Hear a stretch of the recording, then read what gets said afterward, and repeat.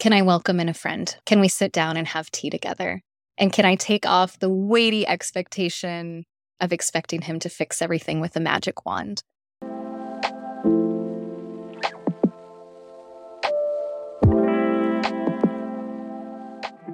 Hi, everyone, and welcome back to Journeys with Jenni. I'm Jenni, and I'm so happy you're here.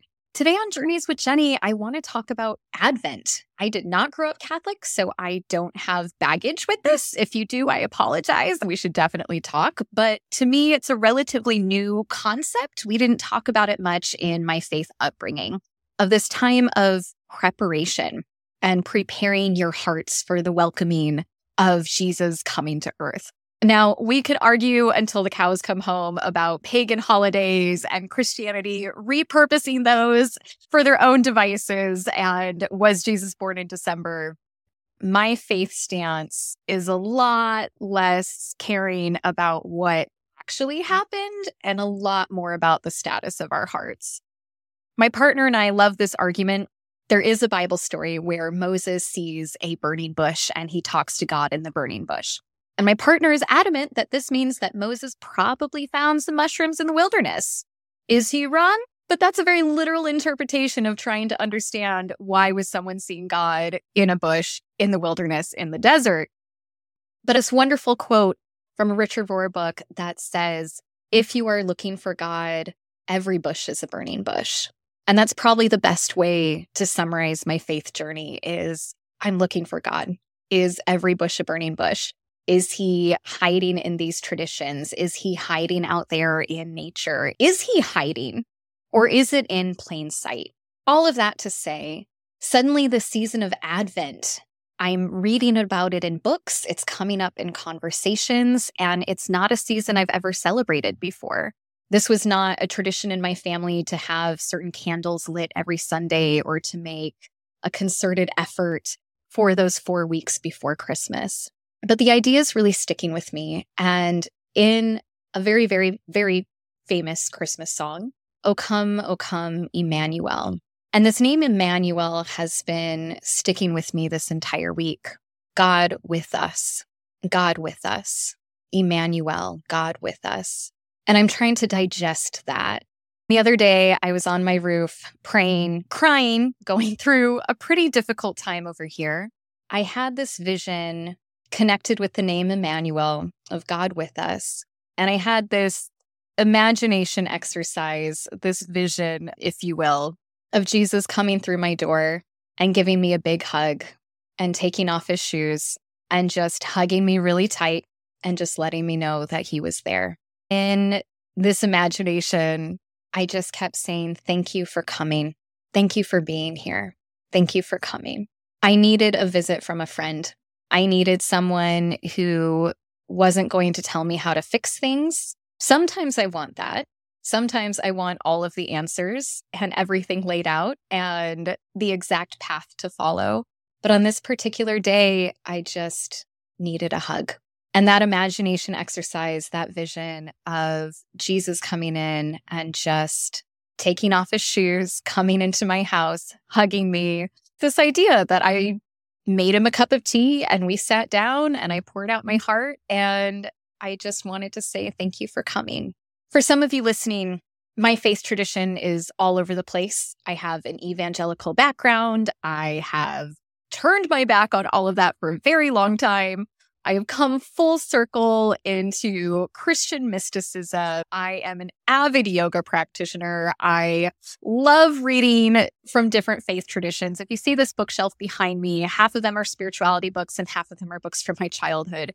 We have the Jewish Kabbalah, we have the Gita, we have all these things. And some of you out there might be super judgy about that. So if that's a conversation we need to have, I'd rather not have it.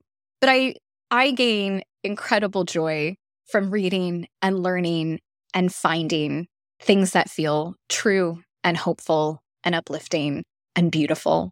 And Jesus is complicated.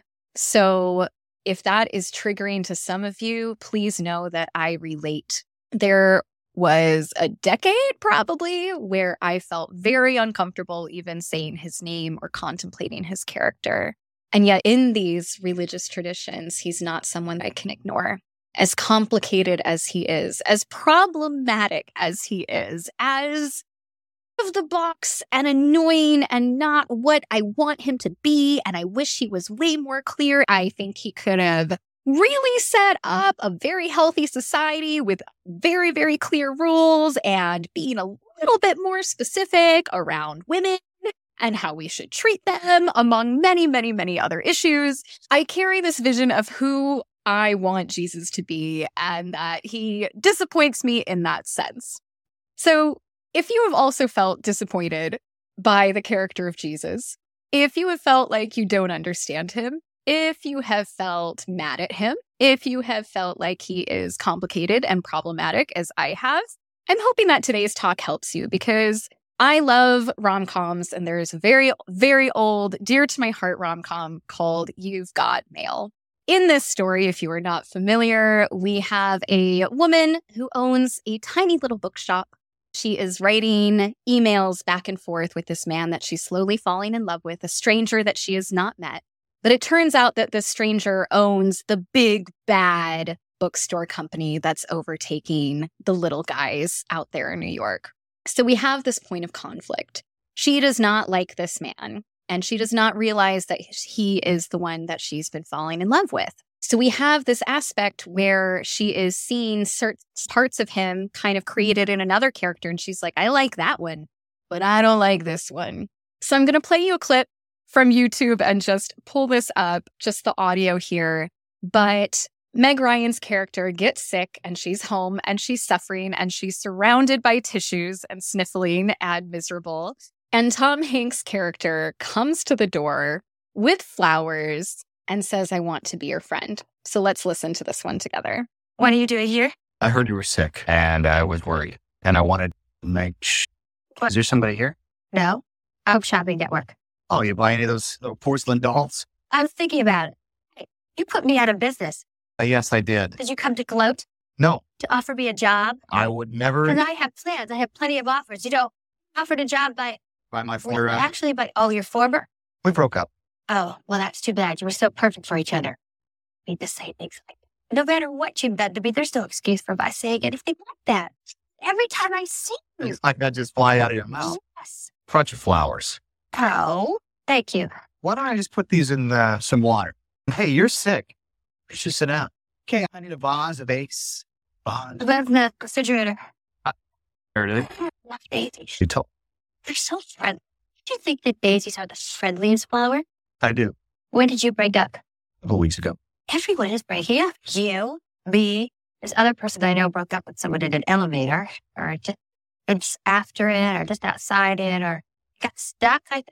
When I saw you at the coffee place, I was waiting for him, and I was Charming. that's charming. And you look charming. See? Yes, I was horrible. Honey, Yes. I was the horrible one. Well, that's true, but I have no excuse. Oh, I see what you're saying. It's interesting. Whereas I am a horrible person, therefore I have no choice but to be horrible. That's what you're saying. But that's all right. That's all right. I put you out of business, so you're entitled to hate me. I don't hate you. But you'll never forgive me. Just like Elizabeth. How? Elizabeth Bennet in Pride and Prejudice. I had to start to get funny.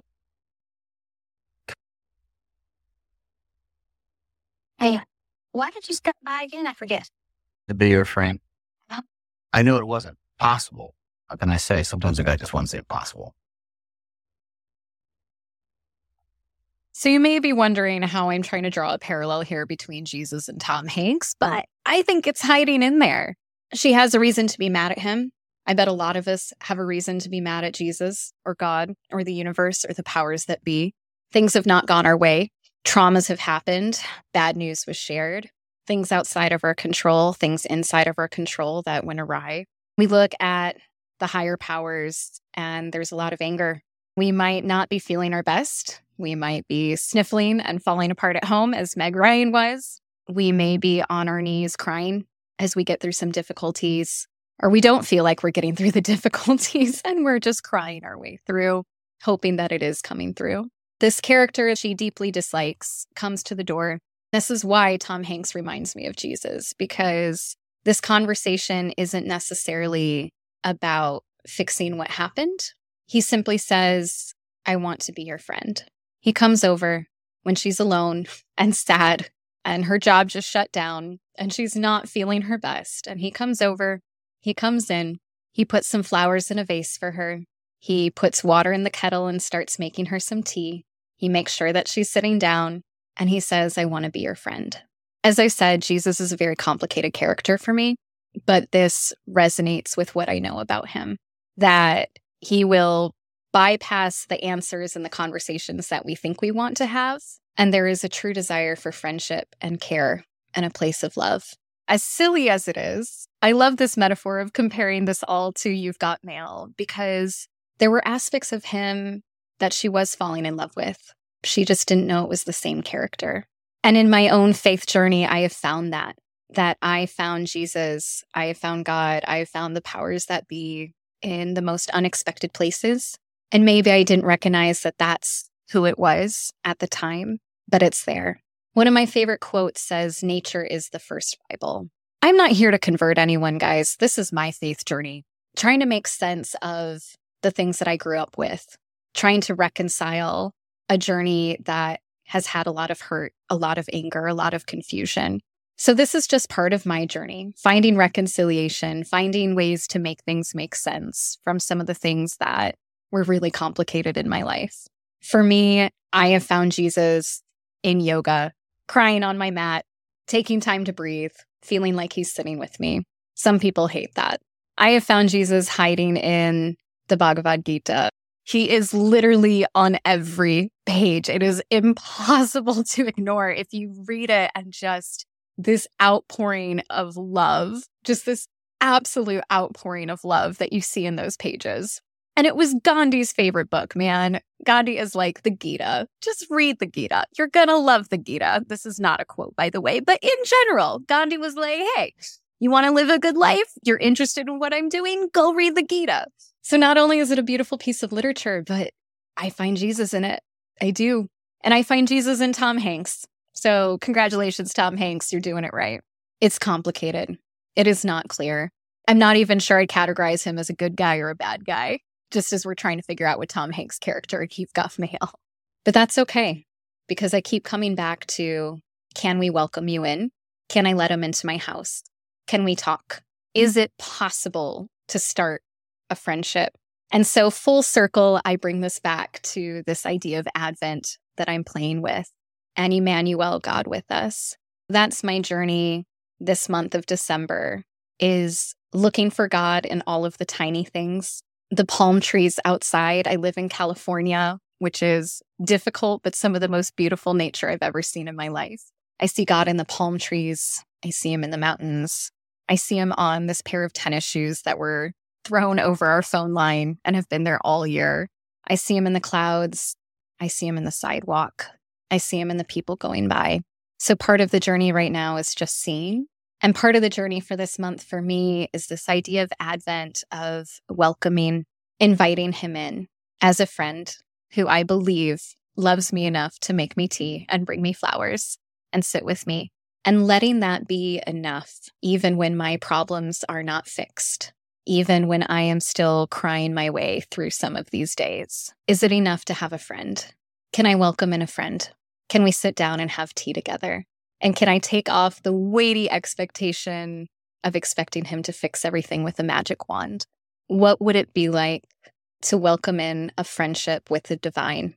What would it be like to welcome in a friendship with the divine and allowing it to be complicated, allowing it to be problematic, allowing it to not have all the answers, allowing it to be difficult, allowing it to show up in a way that you didn't expect, allowing it to start from a place of simplicity and not theology? What would it be like? And so that's my journey right now. Thank you, everyone, for being here. I'm sending you all love this weird Advent season. Again, didn't grow up Catholic. If you have some stories that you want to share, please send them my way. I'm genuinely curious if this has been a good thing in your life or a terrible thing. And I reiterate, no matter where you are on your faith journey, thank you for being here for mine. It's pretty cathartic. I believe December is a time to reflect. I believe December is a time to get really, really cozy and go inward and to sit with yourself, to sit with the memories of this past year, before we can move forward into the next one.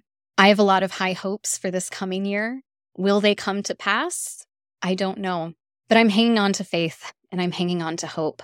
And so for this December and this Advent season, I am sitting with that lesson. Emmanuel, God's with us. Can I let him in the door? Can we have some tea?